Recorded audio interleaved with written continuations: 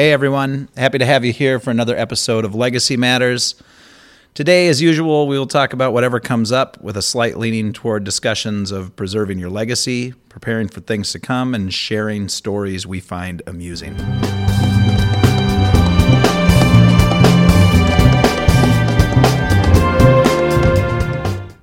We haven't done this in a while, it feels like. I was just going to say that.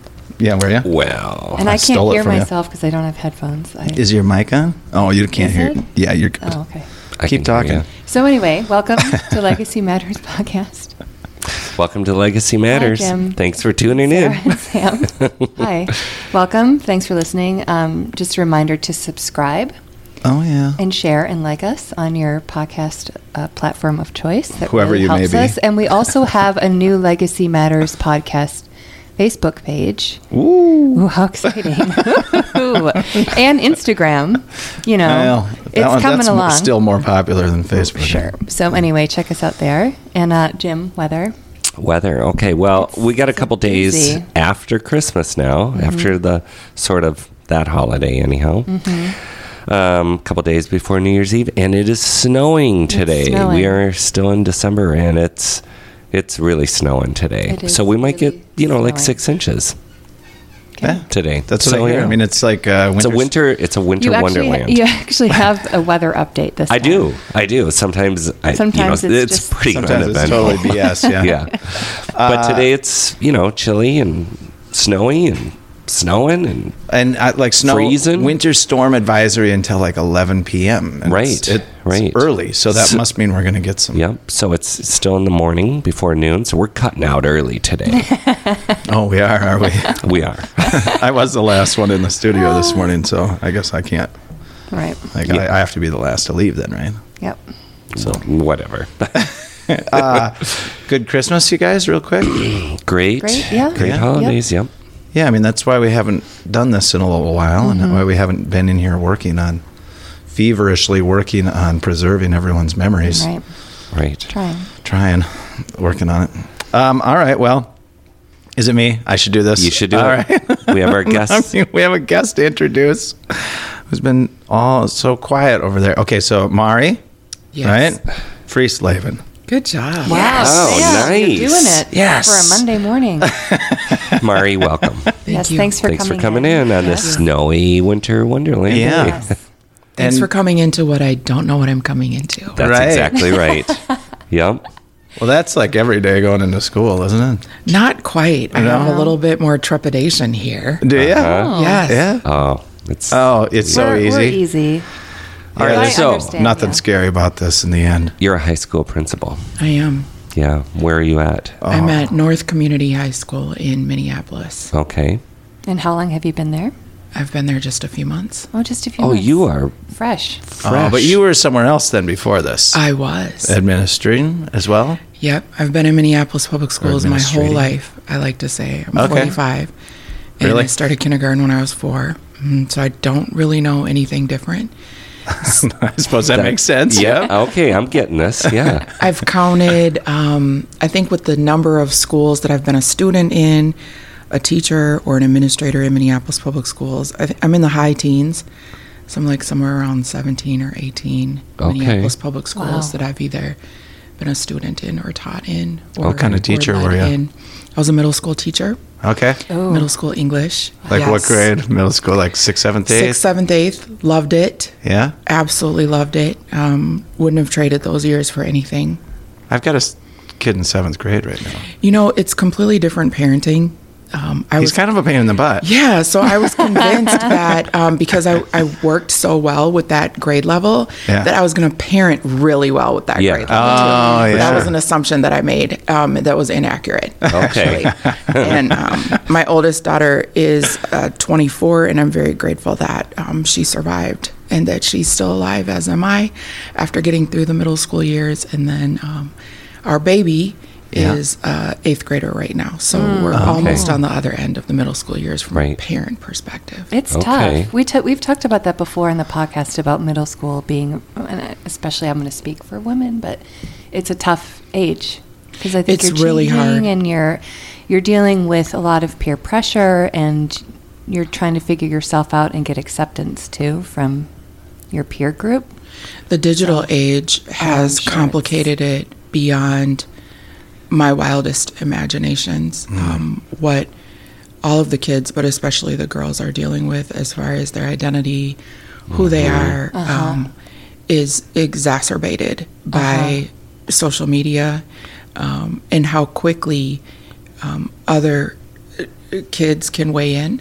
And even not for the betterment, right? Not for the betterment. Right. We were actually, my husband is sitting over here to my right. He had to drive you in today because there's snow. He had to drive me in because there's snow. We were talking about, we've only been married for 2 years. Okay. And I'm 45 and he's 57. And so... right on. You don't look 57. No. Oh, not at all. 45 are Keep it coming, Sarah. His head's already big enough. But we are both really blessed. I think there's something really special about finding love maybe later in life. And so I was teasing him the other day. I was asking him what he's adjusted to. You know, I said, I've adjusted to loading the dishwasher differently. And I feel that's like a huge one for That's married couples. huge. And I feel like I should have. number one. I know. I really, I'm waiting for the accolades for that because I think that's a really big deal. It's coming. Yeah, you deserve it. Yeah. So you changed your method? I changed my Because method he of was loading too the rigid dishwasher. about it. It had to be a certain way, but I get He it. claimed that he did not expect me to change my method of dishwashing, It's just loading, but it was quietly there. Yeah. Yeah, it was a subliminal expectation. Yeah. But one thing that I have adjusted to is not having to drive in Minnesota snow. Because you driving. He drives. That's really... So you used to drive. That's really great. Yeah. I was a single mom, so I raised my kids, and I was raised by a single mom. And so, and my mom is from Minnesota, my dad is not, and so my mom is very comfortable and familiar with driving through blizzards, and so that's all I knew that women did, and strong women just got behind the wheel, and, you know, if you ended up in a ditch, then, you know, you tried to acclimate and adapt. Yeah, and right. I have really enjoyed getting in the passenger side of a vehicle. Wow. And not worrying about driving. You're still a strong woman, even though you're on the I know, passenger that's- side, I right? feel like I'm even stronger to be able to admit that, right? Right. Yes, well, you are. Yeah. I mean, that's very nice because, I mean, driving in Minnesota is an driving. art in all its own. I love it. skill. How did you guys do on... Sorry, Jim. How did you guys do on Saturday with the ice? Did you just stay put? No, we actually were in Pequot Lakes, Minnesota. My husband is the girls' basketball coach for North Community High School. Okay. He likes to tell people he was there before me. Yeah. Because that's Was he? He was, but I'm learning that's really important for a man to be able to say that he, for some reason, He's was. laughing, Wait a minute by the now. way. Let's not stereotype. Sorry, Sam, but he went to North High School last year. My husband served in the Minneapolis Police Department for 30 years, and that's how we met, actually. Because I was a principal at Lucy Laney, and I think that's how Kate. That's probably how Kate. That's right. Yes. So we were in Pequot Lakes for a girls' basketball tournament, Christmas tournament. And we were making the decision on whether we were going to drive back to the cities or not. That's a tough one. Right. Yeah, because it was snowing up there and it was drivable, but it was a skating rink down here. Yeah. It was horrible. Absolute. We didn't leave the house yesterday. Well, there was a no travel advisory. Yeah. I mean, Yep. they were basically coming out and saying, do not travel. Yeah, buses stopped. Yeah, and I was Everything. looking at 20 teenage girls going, we are going to travel. We are not going So to you be stuck guys- here in Pequot Lakes. All right. Okay, so you did it. Who was We did it. driving? We actually had a super great bus driver. His name was Jim. Jim is 73 years old, and he loves getting north assignments. I think it's because he likes to sit and chit-chat with my husband in the front seat of the bus. Sure. But Jim did a great job and got us all home safe and sound. We passed a couple people in ditches, but he That's good. kept us on the straight and narrow. That is quite an accomplishment. Yeah, so from that's yesterday. where we were Okay. on Saturday. Right. Yeah. So Lucy Laney, that's where Kate knows. Yeah, 'cause that's right. I remember now sort of this story. And you won some accolades for your work there. Is that right? Well, I'm not sure that I won some accolades. Or the school did? I would say The school started to change under my leadership. Okay. And that change started to generate a lot of attention. And, but it was definitely a united effort. You mean it was a group effort? You didn't do it all yourself? Absolutely. Not at all. Far from it. And it changed to the point where there were a couple of local journalists for Care 11 that pitched a story a few years ago to their news director and then brought it to myself and our superintendent, and they asked if they could be embedded in the school. Okay. And their original plan was if they could spend 1 to 2 days a week in the school, miking me up and others kind of on an as-needed basis, and capturing what was happening. I think education is still a mystery to so many people, and they wanted to see, what was happening here, and could we crack the code? After months, and originally what they were doing is they were producing and airing these little mini episodes, and they were calling them Lessons from Laney, and they were, I thought they were great. But what they ended up finding by about this time in the school year was that they had hundreds of hours of footage, and there was a story that was unfolding. And so they kind of circled the wagons, came back and said, we think we have enough for a documentary. Neither journalist had done a documentary before, but they started bringing some people in who could kind of look at what they had, and they ended up producing a documentary, and it's now won some significant awards. In fact, it has won the Columbia DuPont, which is the Pulitzer for broadcast journalism. Oh. And I know, I didn't know this. I know this these is things what now. happens when you don't do any research. I know. That's why when I walked in, I was like, oh, hi. Okay, yeah. Right. And you guys were like, hi, you're at what school again? Yeah. That's the way we roll. I love it, though. I mean, Yeah. it's like, We're it's just hodgepodge. it's interesting. It's like you're a new neighbor Is it? and you came Right, over and we're right. at the And kitchen we're- table. Got you a I coffee. know. That's kind kinda of what it we is. do. Well, not We should only have cookies. that. No, seriously. So I'm sitting here, and it's like the SNL skit. Oh, every day is SNL over here. Like the Very much so. The Alec Baldwin. Yes, Right. the two women. Yes, from the '90s. And I don't want to say it because I feel like my mom will be disappointed in me. You can swear on this. Well, I don't, but they call it's the sweaty balls. Yes. Oh, Episode. yeah. I know. Yep. Yep. Sweaty balls. Yes. Yeah. Okay, That's kind Sam of said how it. we're- I Not said it me. for you. Yeah. Because your voice, you're very calm. Chill. I'm like, You got a lot of chill. That's Right? they're sort of It making works with students. I bet I it was does. gonna- yeah. Yeah, that it show kinda was needs sort to. of making fun of the Canadian. Was it? Yeah, I love that show, but Fresh Air Yes. Right. Oh. with Terry Gross or Right. whatever, in Yeah. the Yes. Canadian, and she just always had that voice. And It that all little works Canadian today. shtick, but it was great. It's It was really- great. Knowing It's you've got your perfect. Well, Bob she has- McKenzie outfit She has her on. plaid on. I'm thinking Right. the listening It's the audience Bob has no idea. McKenzie. You I might not know. know that, but And guess what? I went to a hockey game last night. she's So it's like, all Canadian. yeah, I Oh. don't know how. yeah. Well- You're just all sporty and Yeah, Minnesota-y and Can I tell you guys, being Minnesotan and Wisconsinite, she's a Wisconsinite, but we're What? yeah. I no longer want to do this Dude. show anymore. I know. I shouldn't have told I've you. changed my mind. Are you should mad have about told the you. football game? Mad. Mad doesn't even begin to describe.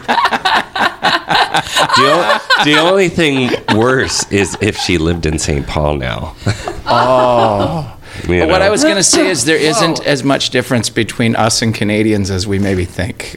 Like, Well, there the are fact that neighbors. I know there are really close neighbors. Not all of them. You Some know of what them I are look over there. like some today? of Not them- to make this about me, but I feel like I lived in New York for a long time, and it's like all the hipsters in Brooklyn started dressing like they lived in northern Wisconsin. Yeah, I know. You know, I've noticed I'm like, that. no, I grew up with that. It's nice to be trendy every once in a while. I guess. You're working it today. Am I? And I just think the listening audience has no idea, right? We're Oh, gonna she's take a much more picture. trendy than this usually. This is just sort of like Sarah got up is and Minnesota threw on whatever she could find. Yeah. Oh, I'm not. Never mind. All right. Don't. I'm not saying a word. Okay. Anyways, okay. So we're getting to know you. So you work. So the documentary is about the what's the school. name of the documentary? It's called Love Them First. Love Them Love Them First. First. Oh. Okay. And the reason behind that name? Ooh. I wasn't a fan of the name, actually. And I mentioned it to... So the journalists are Ben Garvin and Lindsay Siebert. Lindsay was much more in front of the camera at CARE, and Ben was much more behind the camera.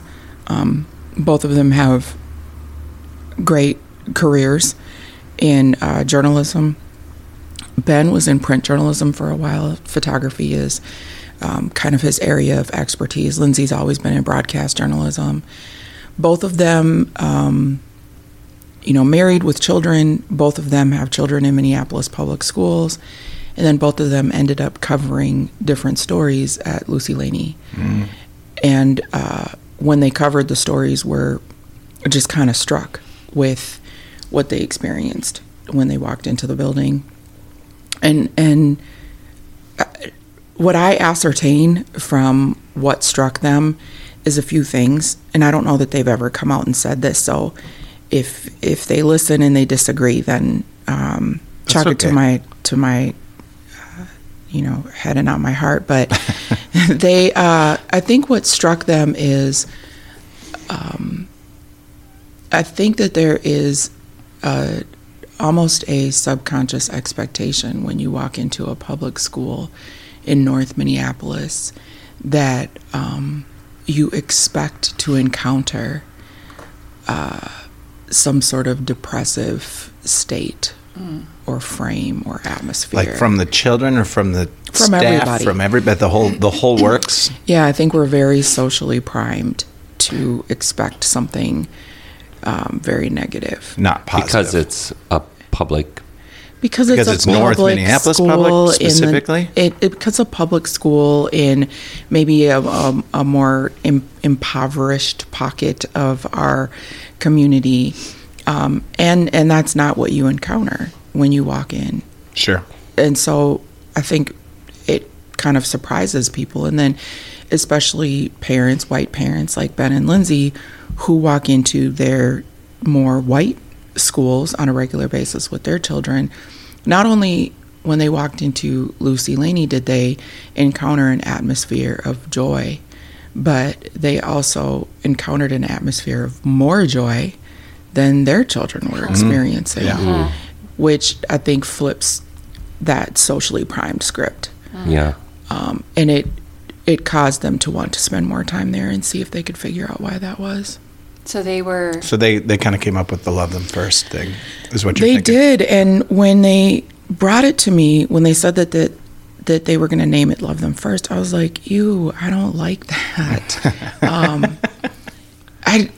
I have a sensitivity to this kind of like bleeding heart, saccharine, like a very like a savior mentality, like and I noticed it when I was a young teacher, and I couldn't quite put my finger on it, but I remember being a young teacher and looking at some of my teaching colleagues in classrooms around me, and especially kind of like these young, white women that had watched freedom writers, and they were gonna, come in and they were just gonna save the black children, and the kids would, write their name at the top of their paper, and they would be like, "Oh, you did a great job writing your name. I love it. I love it." Mm-hmm. And I'd be like, "What are you like doing?" We can expect a little more than just that. Absolutely. So when they first told me that was going to be the name of the film, and I was very hands off, they gave me a lot of opportunity to influence, and I felt really strongly going into it that was not my role. It wasn't comfortable, I think, for me or the staff, or even the parents or the students sometimes, to be under the camera lens like that. very unprecedented. I've heard from a lot of people nationally that no one has just ever seen that before, especially a public school, where you just open your doors and you allow the cameras and the microphones to pick up whatever they're going to pick up. But I didn't feel comfortable about that being the message, and so it was one of the few times when I kind of put my hands in it and said, well, why that title? And they said, Mauri, you say that. Like, we have you on camera saying that. And I was like, shoot, well, all right. There you go. I guess if you said it, right? Right. How did you say it? Like, how do you say it? Like, so the context was, well, let me go back and say why I didn't like the title, and then I'll give you the context. So I feel really strongly that there's different types of love. And the kind of love that I think I was referring to when I used it in context was almost like a real love, a hard love, a tough love. Like, I love you enough to fight for you. I love you enough to hold you accountable. I love you enough to have high standards for you.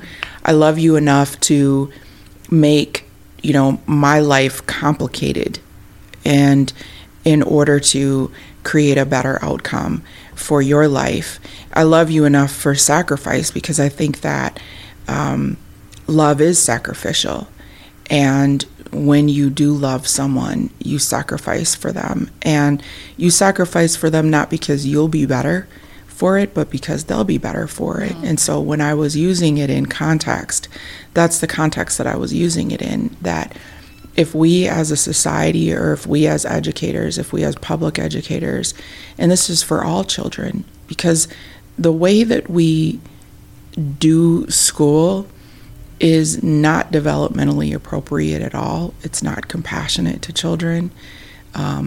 It's been proven multiple times that it fits one type of kid and one type of learning style, and can really do a lot of damage, lifelong damage. We talk about our upbringings and not necessarily fitting into the schools we were at. Yeah. And, whether it's rote learning or just kind of the traditional model that always was. Like, right. I know I couldn't wait to get out of school in so many ways, and I know he felt that way too. I don't know. Yeah, definitely. And so I've got stepkids that are at Southwest. They just graduated, actually. So, and then I went to Cooper, which isn't far. Yeah. But it's interesting how I feel like some kids just are so under the radar. Right. You know what I mean? And then other kids are, I know some kids that are probably struggling quite a bit right now. And once you get in that mode, it's hard to navigate. It is hard to navigate, and I would argue that as a society and as a culture, we have patience, more patience for some than for others. Yep. I do think it's a different level of expectation for kids of color. Of course it is. Yeah. Minnesota has prided itself for generations on having high academic standards and high academic expectations.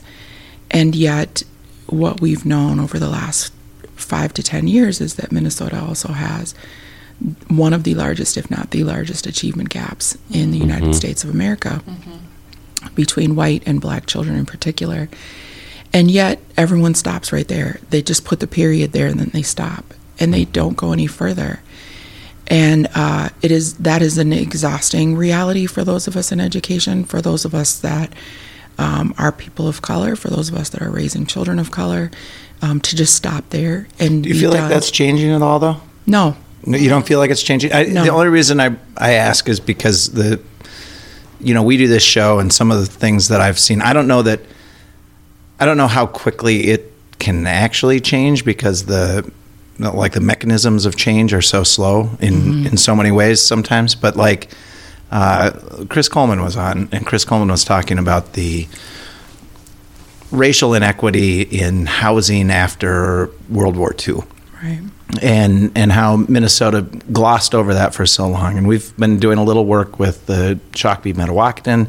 There's these things that I feel like, though the change isn't here yet, the change that I see is in the fact that it's being... We can have a conversation. A lot more conversations, hopefully. And a lot more present conversations, and a lot more conversations amongst people who from differing backgrounds, where it actually comes out into light then, which to me is, it's shitty that you have to wait so long for everything to change, but that's like, at least it's not just, wow, that happens. Like, it's, what can we do to start working on it? I think it's an uncomfortableness. Wouldn't you, like, people don't want to address it? Well, so I'll go back to so your question, is it changing? And I said no, but what I will say is, I'll change that to yes and no. How about sure. that? Yeah. Fair. Fair. So to your point, and this is one thing that I strive to do with the educators that I work with, because I think it's very freeing to think of things in a historical context.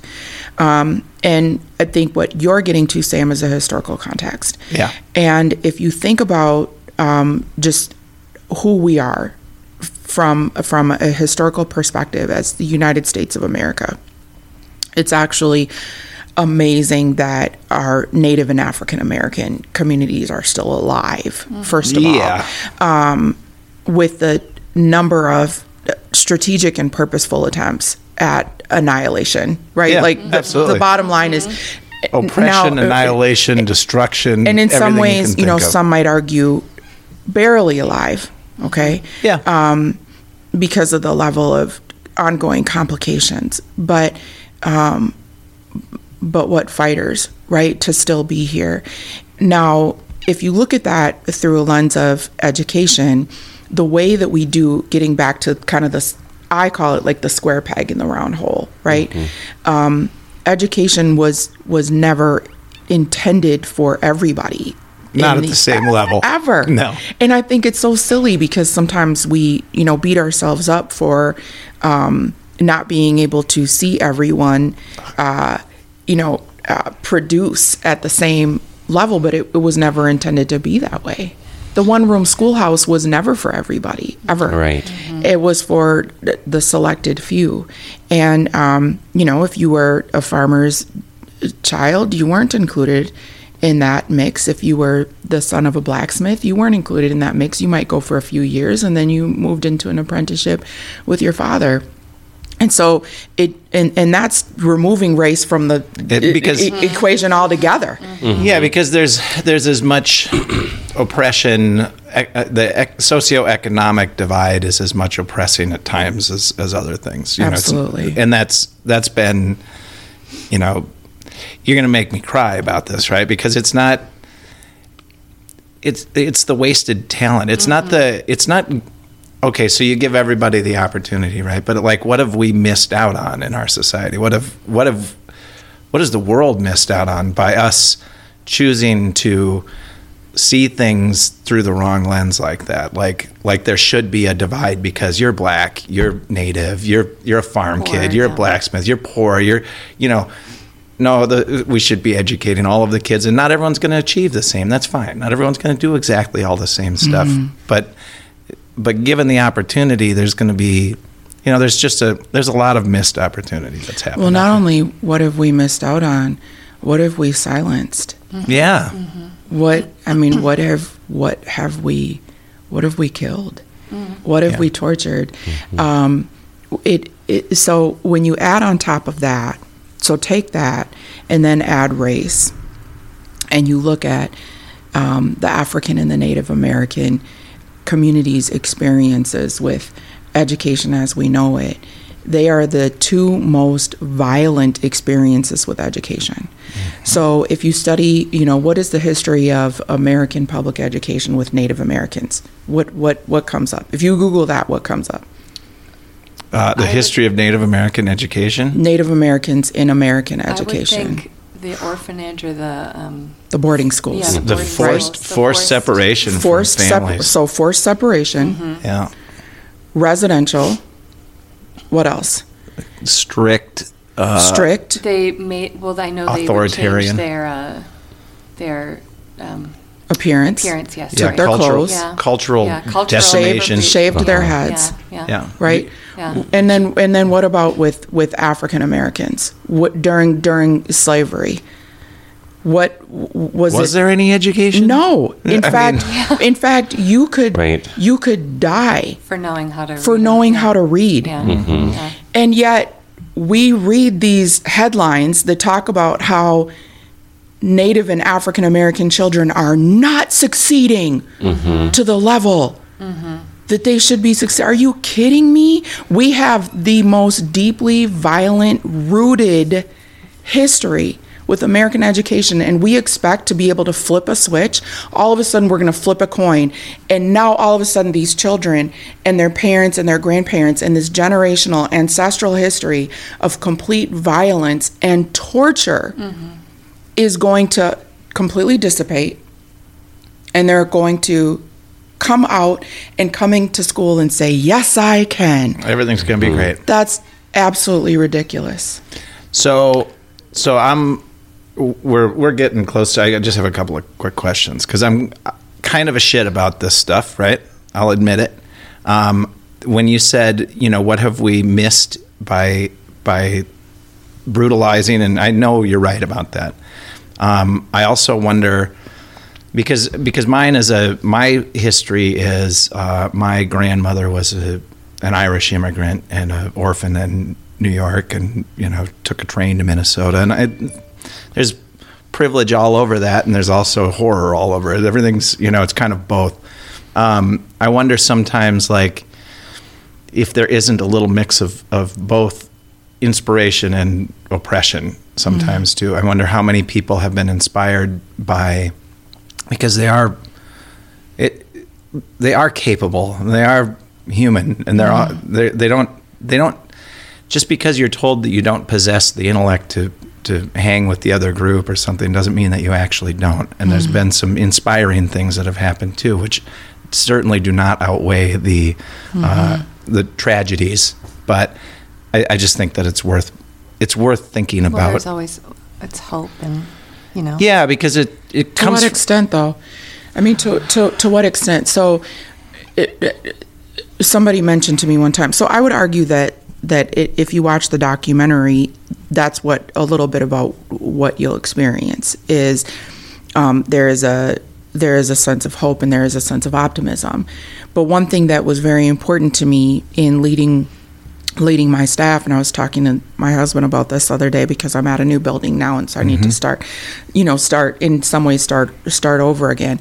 But one thing that was very important to me is that who believes what, and are people who are in positions of education, being the educators, being the adults in the building, do they deeply and firmly believe that? So when they look out at a classroom full of faces staring back at them, and those faces are brown-eyed and brown-skinned, do they deeply within their soul believe that those children can meet and exceed any expectations?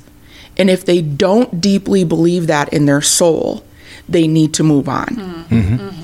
Yeah, you said it, and another thing that I get caught with, and it probably isn't the best thing to say because my children could be listening, right? But I've got 3 of my own children, and I worked with kids for almost 20 years. And when you start talking about loving them, but loving them enough to expect good things of them, and to put yourself out there for them, and all the ways that you can love someone, I've told people this, and I maybe even have mentioned it to my kids, but I loved the 1,000 kids that came through the camp that I worked for. I love them. I can't really differentiate between one and another. Right. And I even have a hard time saying that my love for any one of those kids is all that much different than the love for my own kids. Now, Granted, my kids are my kids. That's right. But I don't know. I'd put myself out for really any of them. Yeah. Because they need it. They deserve it. They also sense it and they feel it. Yeah. Mm-hmm. So one thing that I learned really early on, especially about kids that had grown up in some sort of trauma and experienced some sort of trauma. Do you remember those pixels when you can look at a picture and you can figure out and you can make the picture out? Oh, yep. You kind of squint. Behind it. You got to squint and then you go, oh, it's a horse, or oh, it's a... children that have experienced any type of trauma in their lives, they can pick it out like that. Oh, they can see through that fuzz? Immediately. They can pick it out like that. That's funny. And why is that? It's because they have had to learn how to do that. They have to pick up instincts right away. They have to pick up demeanor right away. They have to be able to walk into a situation and sense, do I need my guard up? Can I put my guard down? Right. What is my expectation right now? And so when they can sense in you, like I love you and I'm going to fight with you and for you like you're my own, that changes. Yeah. Because now they're willing to do something for you. Right. Up until that point, they might just sit back, let you do all the work. Oh, of course. Yeah. Aye. Okay. We're going to just take a quick break and we're going to come back. This has been very fascinating. Yeah, Yeah. it has been. We'll be right back. We'll come back.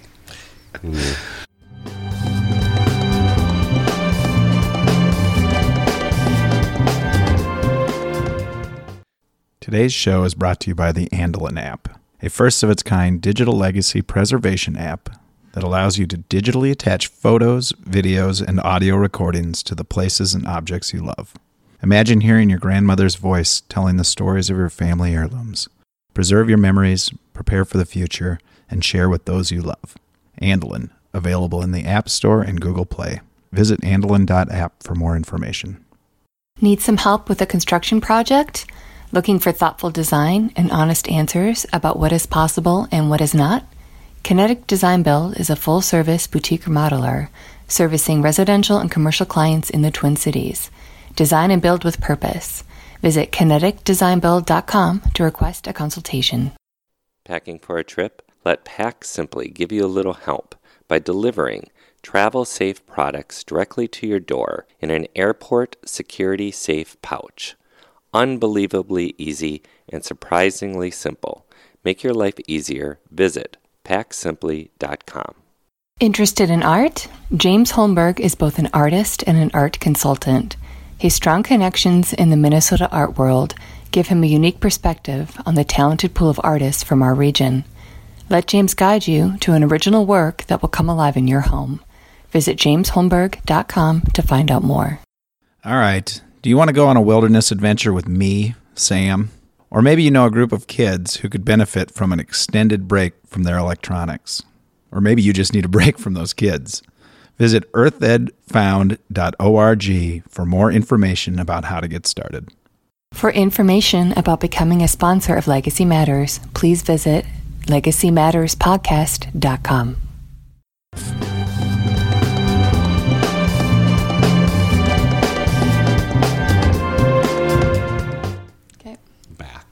We are back. We joke because Sam's the only one that knows how to operate all of this. Yeah, they can't do it without me, and it's like all I do is push a button. Yeah. Well, frankly, I don't want to learn. I am right there with you. You know, I mean, ignorance is bliss. And I am living proof of that. I love being I don't know how to do that. Yeah. Sorry. Yeah. No, I say that a lot. Jim, yeah. Yeah. I help you out with some stuff. Sarah's stuff. the brain, so Everyone's good at something. Everyone, but then he's look at this. This is all of his. Yeah, well, from your brain. So we're back with our second we're back. half here. I'm going to just say that. She's with still Mauri. here. She has not left. So as we left it, we always have the Sam. conversations during the break, which I love. But how do you solve some of this? How do you? Oh my God! Are you really going to? Are we going to really throw that on her? A little bit, because I'm wondering, like, how do you? It's so big. And it's a big question. Of course, I'm not expecting like you to have some great answer or to solve the problem. Maybe she's I don't got know, it, though. but I do.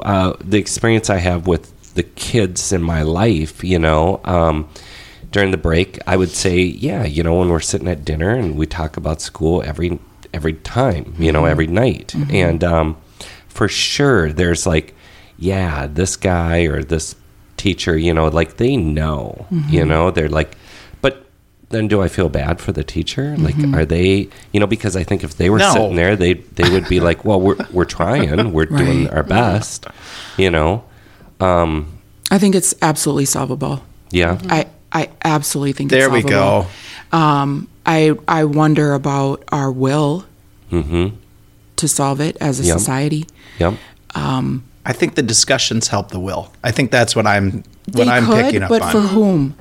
I guess is my question. So what I've learned over the last couple of years since this documentary has kind of taken off is I've learned that it has helped open people's eyes. But what I wonder about is whose eyes, and is it people whose eyes were already openable? I mean, who do you think's eyes aren't being open? Well, so when I say I wonder about the will, the will that we have, the reason why I wonder about that is because some of our kids are doing just fine. In fact, they're doing really well. So even if we get back to this idea of Minnesota leading the country with the largest achievement gap, when you peel back the data from the achievement gap in Minnesota, it's not necessarily that our kids of color are doing that much worse than kids of color in other states. It's that our white kids outperform white kids in other states. I've heard that before. I've heard that from, in fact, I think it was LaShawn Ray that said exactly that same thing. He probably got it from me. He probably got it from you. I love it. You heard it here first, Mr. Ray. And that's not, that doesn't just sit with education. When you look at racial disparities, Minnesota leads the country in so many racial disparities. Economics and employment and healthcare. And again, when you peel back those layers, the City Pages just did another long expose about this. Again, it is that it's great to be white in Minnesota. It really is. And so my question about the will is... Isn't it great to be white? Everywhere in America. So that's been my experience. Okay, so then let's sit with that for a second. Yeah. So that's why, for example, the term white privilege, I don't use that term. Yeah. And the reason why I don't use that term is because, okay, so I'll tell you a little bit more about myself. So Sure. My mom is from a small town. She grew up on a farm in northern Minnesota. Where? Gully, Gully. Population 89. Okay. About 45 miles northwest of Bemidji. Okay, I lived a lot of my life in Bemidji. Okay, yep. So I don't know Gully, though. Up that direction, like Washkish you get on area? Highway 292 and go towards Bagley, Foston. Yep. You could blink and miss Gully. Yep. That is remote. That is remote. I mean, desolate remote. And I would argue very much helped shape who I am. Sure. Very much helped shape who I am. Yep. That is Trump country. Oh, yeah. And without question. And that is, I joke with my uncle. So my mom was very young when she had me, and she came to the University of Minnesota, met my father. My mom was white. My father is African American from Irvington, New Jersey, which is a little dirty suburb of New York City. You land in LaGuardia and get on the road, and you're there in the blink of an eye. My father very much, happy and proud to be black, and then there was me. Then there was three, right? And so when I say that the farm in Northwest Minnesota helped shape me, I read an article one time shortly after Barack Obama had been elected president, and what the author did was she tried to peel apart, why are there so many biracial mixed black people that have kind of circumvented these glass ceilings? And she argued that there is something about being a person of color that was intimately loved by white people and understands the humanity of white people. and that if you are a person of color in America, the white man or the white woman is really distant, and it's an enigma in some ways. And yet, if you came from one and you were helped raised by some, you see the humanity of them. They're humans. They're no different. And you're no different.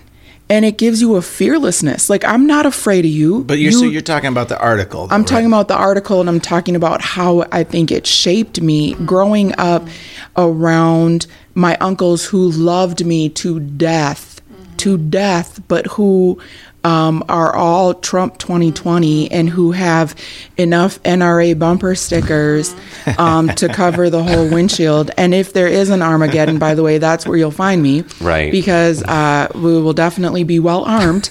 But Trumpville up there, though, that's also public radio land in a lot of ways, which is funny because they get, like, I lived a lot of my life up in Bemidji. In fact, I went to school. Well, not school. My parents lived there when I was, 4, 5, 6. So we probably knew each other. Probably. Because I'm 44. I spent a lot of summers on my grandparents' farm. We probably ran into each other. Absolutely. I watched my grandmother make yogurt. We ate the food that was grown on the farm, but public radio is like widely considered left-leaning, though it seems to be conservatively run right now, which is fine. I'm not getting into the back and forth politics part of it. I think what public radio, it's funny to me that in what we know to be Trump country, right, and especially with Trump's sort of assault on facts and information, that generally speaking, the people are getting their information in those rural areas from public radio because it's the one thing that comes through, and it's the one source you can actually trust to give you good, solid information. Right. Isn't that funny? I mean, it's sort of counterintuitive.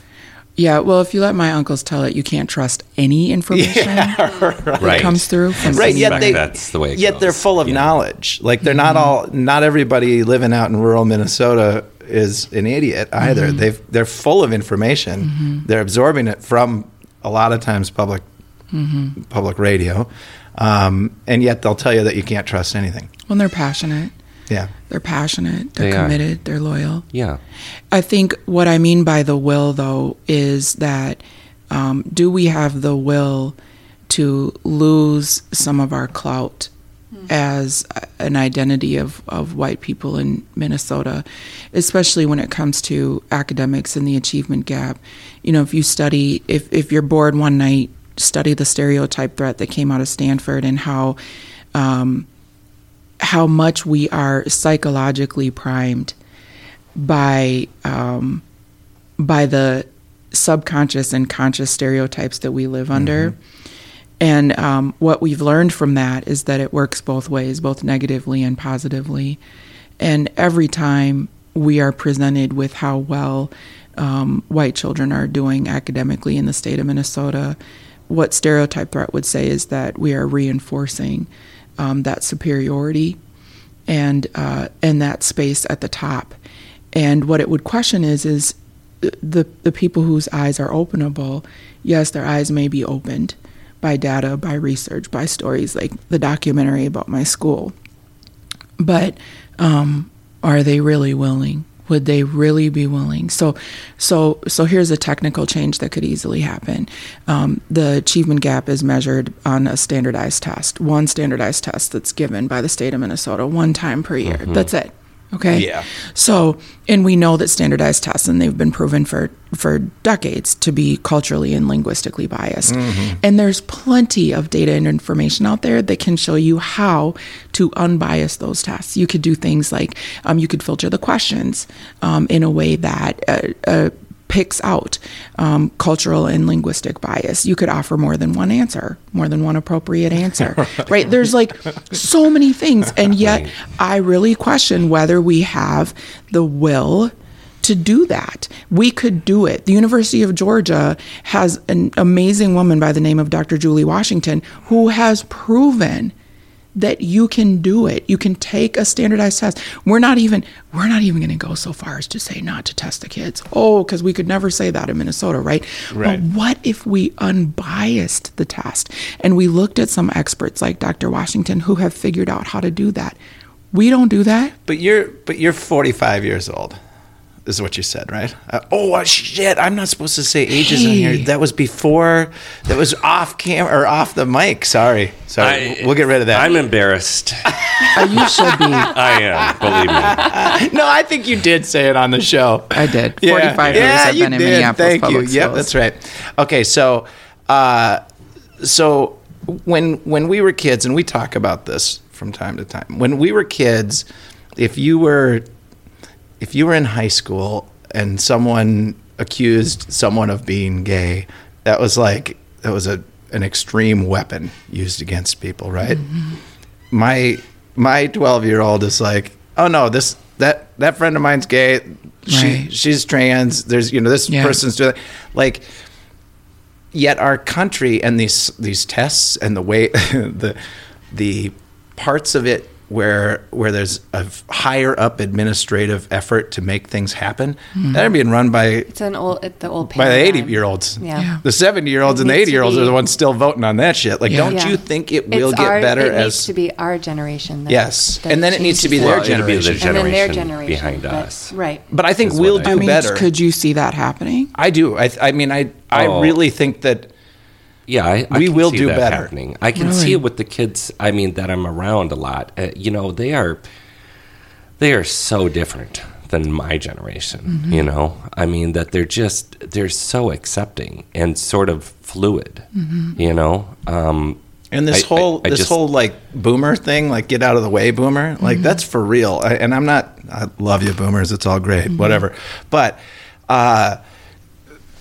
they haven't even, like, we're not going to see there's going to be more boomers coming 2026 through 2042 or whatever their age group goes into retirement. They're not even there yet, not fully there. There's going to be more of them in retirement than there are kids or whatever growing up. So we've got... my stats are always off. I don't give actual factual information here. We Disclaimer. There's not usual facts behind it all. No, but there is this massive wave of people that were born. They are still running the show, and that, to me, they're a dying breed. I think they're dying. Do you guys think so, though? I do. I think you can. I'm optimistic of it. I really am. I mean, I really do think. Have you been to some of these suburban and outstate high schools? Yes, and I think we need to... I mean, when Roosevelt went down to... Where was it that Roosevelt went to go play basketball last season? And they hung the Make America Great Again. Yeah. I mean, I'm not sure that we can base... I want to be hopeful. Yeah. But I'm not sure that we can base what our experiences are with our kids in Minneapolis public schools. And you're right. And this is sort of, you're right, because I'm sort of in the bubble of my own experience, so I see that and I'm like, wow. Yeah, but you are right. I lived in Bemidji when I was a kid too, and let me tell you, Bemidji was not going to change. It sure seemed like it was never going to change. And it is. And it's changing. It is. And you know what? So is Halleck. So is... Yes. Yep. So, I mean, there are a lot of small communities. Little Falls, you go to Little Falls, that was a ghost town and the whitest of white places you could ever imagine.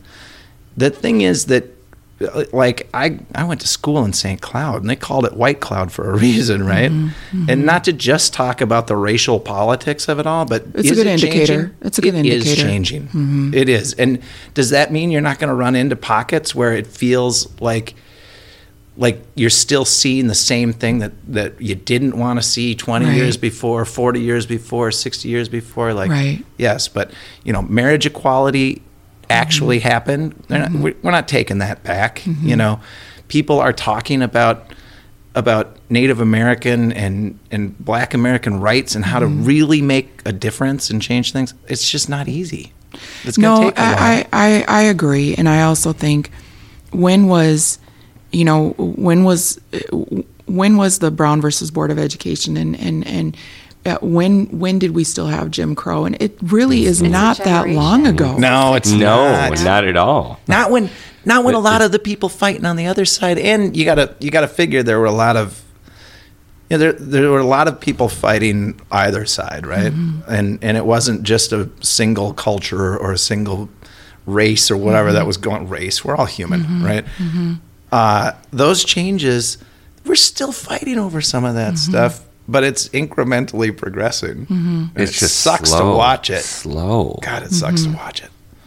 Yeah. I don't know. And not to say that we, shouldn't be somewhat outraged all the time, but I do think that there's our future. If we're watching right now, what we're seeing is the frankly horseshit byproduct of further separation, of saying these people aren't like me. They do this way. I do this way. Like we've kind of uncovered, I call it the great cleansing in a way, like we're being forced to look at our sins of the past now, and the ugly stuff is coming out. Yes. And people are looking at it. I think they are. I do too. And it's uncomfortable, and that's why I think a lot of these discussions don't take place, because people are afraid of.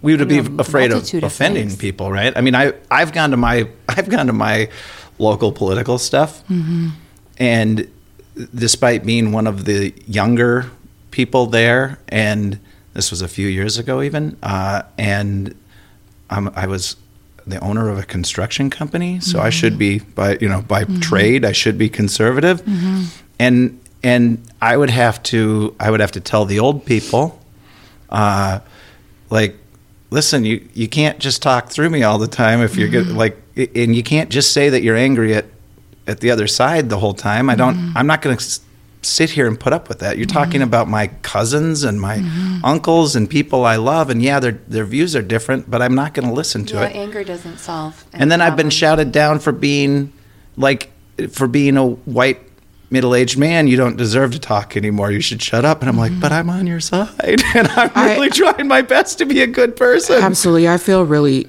strongly that there requires conversation, requires grappling. If you look at indigenous populations, if you look at ancient civilization, if you go to different parts of the world, you'll see people who are very comfortable grappling with things. You'll see people who are very comfortable wrestling with things. They'll sit and talk in coffee shops. You'll see the old men in coffee shops with the young men, and they are arguing away, and they are still brothers and uncles and nephews afterwards, and there is no love lost whatsoever. I think that it is a very Eurocentric characteristic trait that says that we are uncomfortable with wrestling and grappling. It goes back to what you said before. It's I love you enough as a human to argue with you. Absolutely. And still love you afterward. Absolutely. Even though I don't agree with you. Absolutely. And it makes for a stronger, more united community and culture when you can argue with each other and then still be good afterwards and still love each other afterwards. I would also add that I do think people of color in particular are much more comfortable with arguing, just period. Much more comfortable with arguing, much more comfortable with conflict, much more comfortable with tension. And white people in particular really back away from that. And so now you have a lopsided table. Right. Yeah, which that's never good. No. And especially in Minnesota, it's the passive aggressive. Right. Just nature. Well, What are you talking about? We don't do that. Love to talk and love to argue and love to put, and it's a good thing. It's interesting. Oh, the boys? Iron sharpens iron, right? Right. So one thing, when you sat down, I want to bring this into one other thing that you brought up, and that was the digital world. So last night I was with the boys, a group of young men, and we went to the British Aero Awards over at the Walker, and that is the #1 commercials that happened over there. Overseas. The British commercials, yeah. British commercials. And some of the commercials are public service commercials, too. And one thing that was pretty heavy this year was sort of like self-awareness and bullying, especially with women. And, the commercials were quite moving and really heavy. And it showed examples of young girls, young women, high school, middle school, in that sort of digital world where they're bullied and body issues, and sitting there with the kids, the young guys. I mean, we discussed that quite a bit at dinner afterwards. Like what commercials. Was their take? They just thought it was very, very relative. They were like, they're like, this happens all the time, and it does. And they're very aware of their peers, their female peers, yes. and the difficulty that they face, yes. and the struggle with this device. Yeah. So is there something, when you sat down, you kind of said that you had never expected the digital world to have such an influence? I didn't. We were actually watching a few minutes of This Is the 80s last night. Which I love. I know. And they were reminding us what the original cell phones used to look like, a big brick, that you held up to your, Yeah. But arguing that there has been no invention in the human age that has changed humanity like the cell phone has. Right. Not in a shorter period of time. No. And so it is painful to watch. What I would argue is that, and over the years of working, I'm optimistic. Kids, I know Sam has to be optimistic.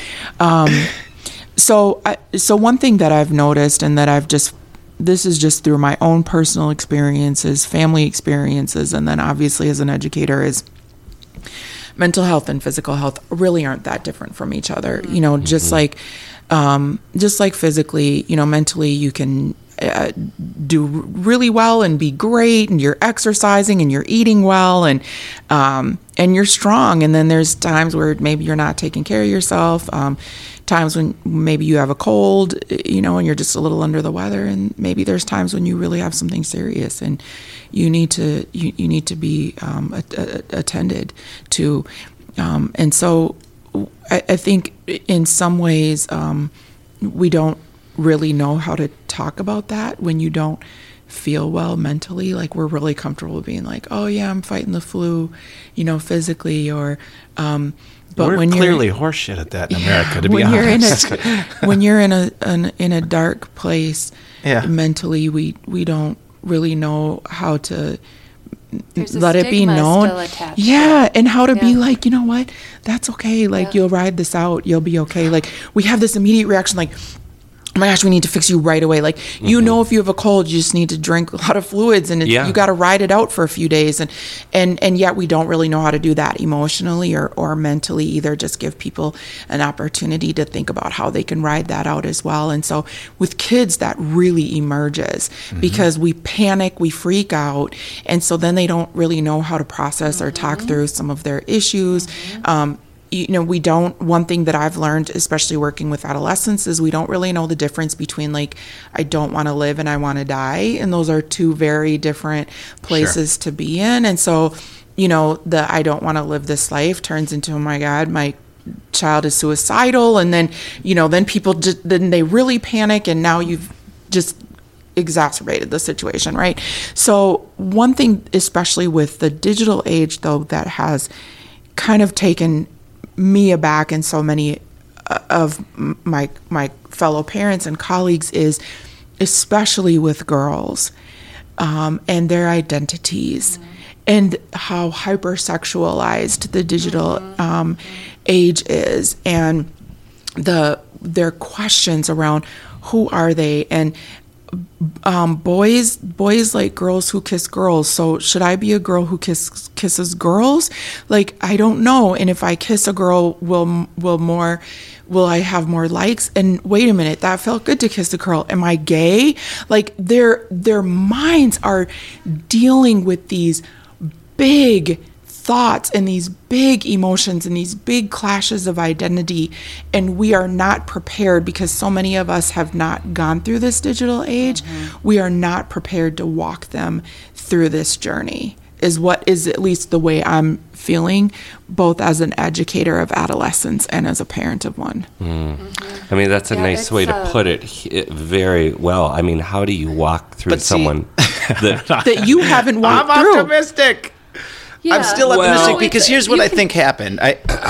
But honestly, I think what happened, just like with any new technology, and cell phones have, without question, changed our lives in more ways than any single invention. Yes. So far. But a lot of it is that they're an amalgamation of a bunch of different inventions that we actually already have had for a long time. It's a camera. It's a really good camera. Mm-hmm. It's a computer, which we've had for a while. We've had the internet for a while. It's a video camera. It's, audio recorder. People used to take tape decks around and record each other talking. It's just that it's also instantaneous and it's all put together in one package. Mm. But I think because... honestly, the modern cell phone as we know it has really only been as powerful as it is in kind of what we know today in the last 5 to 7 years. And I think throughout that period of time, we didn't do a lot of thoughtful development of the tools that the phone actually provides to people. Right. Mm. And I think we left that development in the hands of the first adopters, the first generation of people who understood it. Many of them growing up primarily in the analog or in the digital world, mm-hmm. not as much in the analog world. So if we had, if your mother or mm-hmm. you and I or our friends, if we were the ones developing tools to be used on the cell phone by our children, mm-hmm. do you think we might not have developed something for them that didn't do some of the things that these things do? We've allowed ourselves to be led rather than to be passive. Leaders. We've been passive. Yeah. We've been passive. And I think it's an extension. I think about this a lot, this whole topic of, being a strong woman mentor for, younger girls, because I know how I was myself at that age. I think a lot of these social media channels, it's such a hyper-sexualization of women. And it's basically, they're dealing with things like prostitution. That's pretty much in plain sight. We're looking at mass culture. I view people like reality TV shows. And we're just idolizing and focusing on the wrong things. And it becomes very troubling. So it's also so manufactured. So everything's manufactured. The mm-hmm. images that they are looking at on a regular basis are not realistic images. Now, whether they're manufactured through filters, actual filters that you have on the cameras on your phone, totally. Or whether they're manufactured because the girls are looking at pictures of women that have had so much work done that they are troubling. Far from being mm-hmm. anything that mm-hmm. these girls can ever ascribe to. But I know there's a difference in it, right? But pornography, prostitution, cosmopolitan. Do you remember when we were kids? Do you remember when you were young and Cosmo every single week came out and told you girls, or Teen Vogue or something? Probably not Teen Vogue. Maybe they were a little more gentle. But Cosmo certainly came out. If you, let's say, and I was never, but let's say I was a 14-year-old girl in 1986. If I was getting my clues from the one thing that my mother was reading or that I could find that was about women, it was telling me how to give better blowjobs, how to be sexier. It had mm-hmm. doctored photos of women who were impossibly beautiful on the cover constantly. I know that very much. It's still the same shit. It is, but the problem is we're talking about the instantaneous reaction and the way for people to hide behind maybe a digital veil. Would they say that to someone in person? And it's different now, Sam. So I'll give you an example because I was that girl too. I agree, it's different. Okay? But. So one thing that has changed is that you as the 12 or 14-year-old girl, were never in the magazine. You weren't making the content. Okay, you weren't the content, and you are the content now. So I'll give you some. Because we let it be that way. We have allowed it to be. So I'll give you some examples. You are at. Oh, I didn't have my phone. Let me use your phone, Jim. So you are in class. Yeah. Okay. Yeah. You are in class. You are in geometry class, and you don't realize it, but someone has just snapped your picture. Mm. Yep. Okay. Because they can't believe that you did your hair that way. Mm. Yep. And they have now uploaded it to social media. Mm-hmm. Yep. This girl's hair is butthole ugly. Mm. Yep. And you walk out of class and you turn your phone on and you have been tagged in a social media post with your image that you had no idea was being taken, and now 45 people have commented on how ugly your hair is. You were never the subject. Right, because you weren't uploading to Cosmo. It is constant. This is exactly what we were discussing last night. And it's very different. Boys, they don't have that, or the kids I'm around. You know what I mean? But girls, they are very, very aware that all girls are going through situations like this. Absolutely. Somebody, we were dealing with this. My husband was dealing with this last night. One of his players somebody has to give you an example, this isn't the exact situation, but, a little snapshot, a little video Snapchat of somebody missing a shot. It's an air ball, and now it's been shared, multiple times, and now everybody's like, what a horrible basketball player, you should just quit the basketball team. And before you know it, you have lost your will to live, because when you're going to go back to school, everybody's going to see you, and that's what everybody's going to think, say, and feel. At least in your mind they will. Right. And I think what we have not been prepared to manage or prepared to handle is, how do we raise them up through that? That is a foreign experience for us as women. When we have daughters, we can talk through so many other things. That's something that we can't talk through. One thing that I do think we could advocate for, and I'm not exactly sure how to do so, but we could advocate for it. It doesn't seem, to your point, Sam, about who's in control. Yeah. It doesn't seem like the people who are in control of this electronic digital age are very motivated to help create boundaries. Well, let me tell you something. We are actively and honestly working on that. And I'll tell you exactly why. Because when I was a kid, alcohol was a commodity that a person could buy. When I was 12 years old, I could walk into a store and I could probably buy my own .22. I don't know that there was a law against me buying a gun when I was a kid. There may have been, but I could certainly have gotten an older adult to come with me. I could definitely buy ammo. Cigarettes were still a thing. Pornography was still a thing. My access to those things was restricted and limited. And somehow or other, we as adults have managed to allow the most powerful tool, the most powerful weapon at times, and instrument of good, all kind of mixed into one.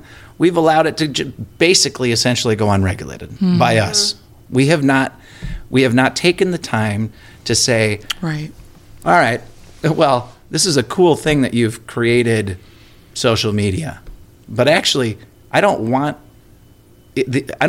for there to be the ability to have that uploaded. I don't want phones in my schools. Maybe it's an absolute flat out ban on phones in schools. I didn't have access to a phone when I was a kid. There was a payphone somewhere, but I got in trouble if I went to use it. Do you allow them for? No. So there are a number of districts across the country that have gone no phone districts, where you have to lock it up when you walk in to the building every day, and those educators, even the parents, are happy with that outcome. I can speak intimately, obviously, on behalf of Minneapolis Public Schools. Minneapolis Public Schools has a district policy right now that says in elementary school, you cannot have a phone, period. You cannot bring a phone to school. In middle school, you can bring a phone to school and you can be on it before school starts and after school is over.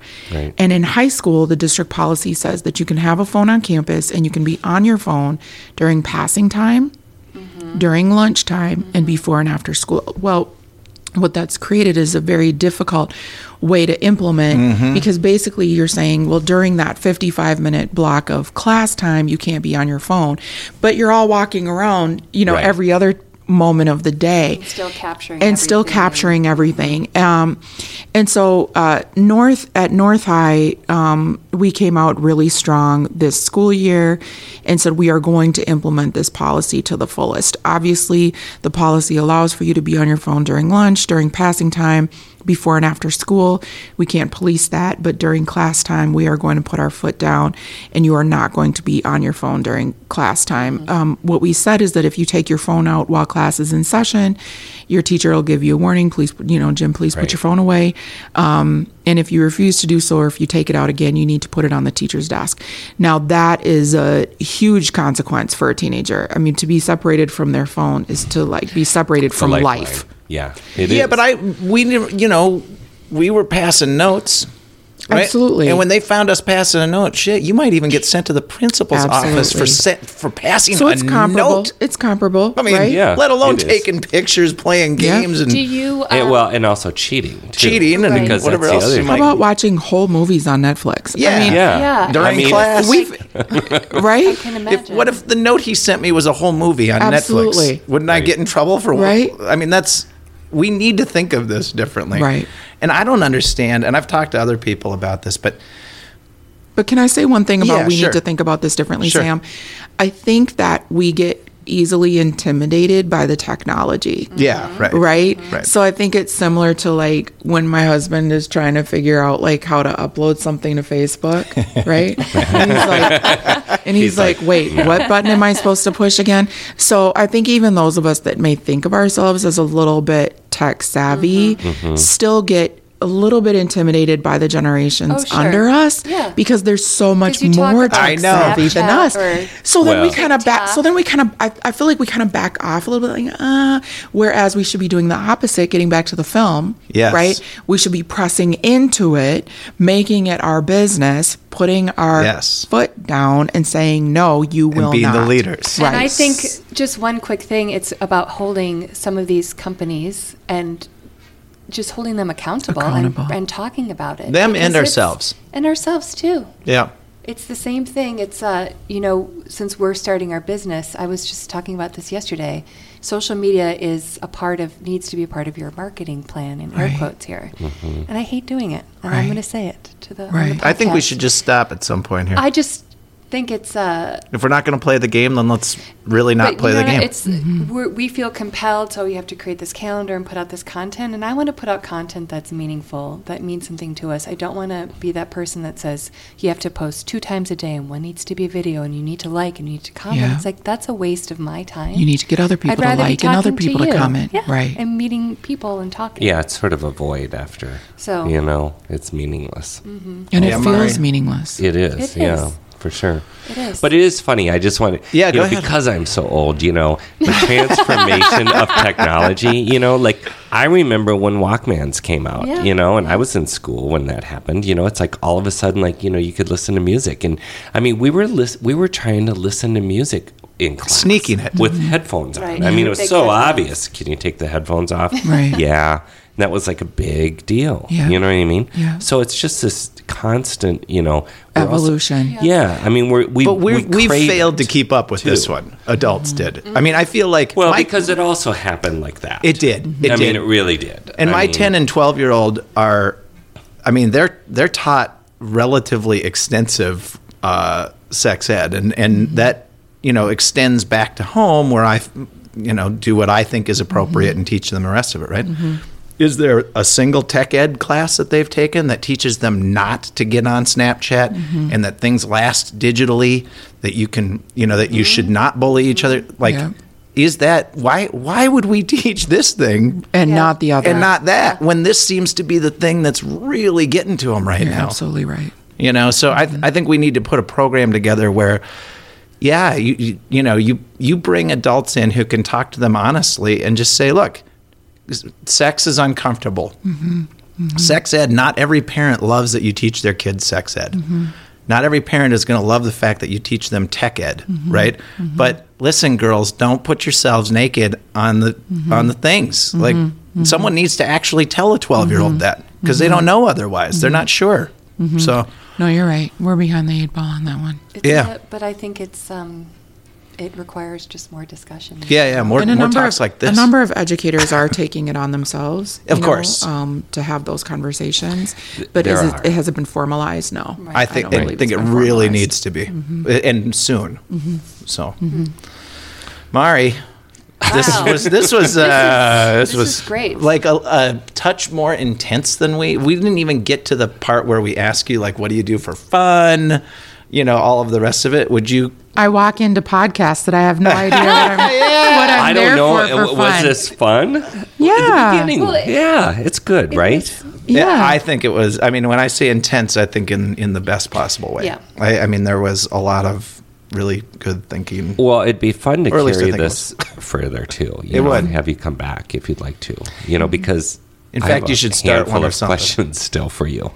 So Thank you All right. for having me. Thanks for coming. Yeah. thanks, Mari. Yeah, Thank you so much for coming in. Thanks. Hopefully it anything gave people- anything you need to want to say? Like how do Yeah, how do we they always let find people- the documentary. So the documentary is in 2 places right now. It is on Amazon Prime, and it is on YouTube.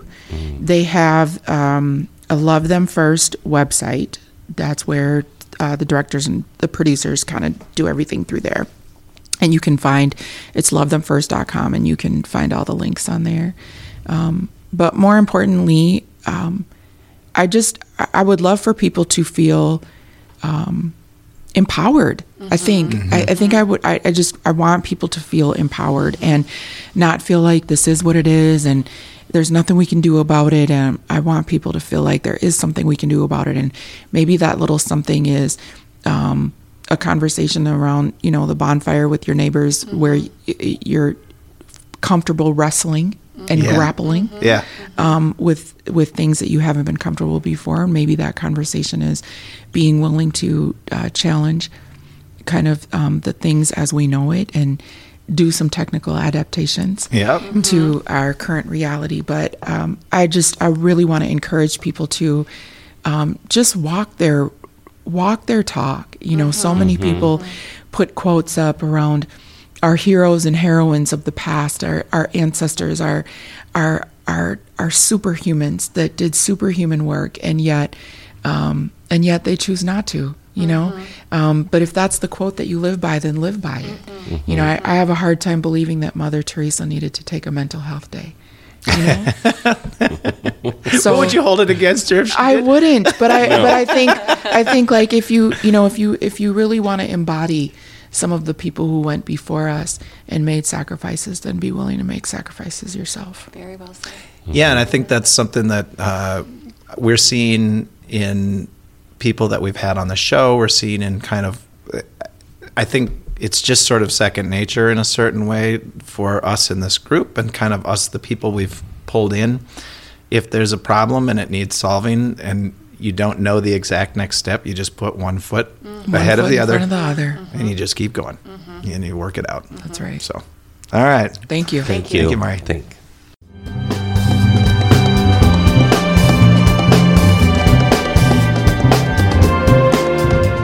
All right, everyone. Thanks for listening. We love comments and feedback, so go ahead and let us have it. If you'd like to learn more about Andelin and other legacy projects, visit the website at andelin.app or kineticlegacy.us. Take care.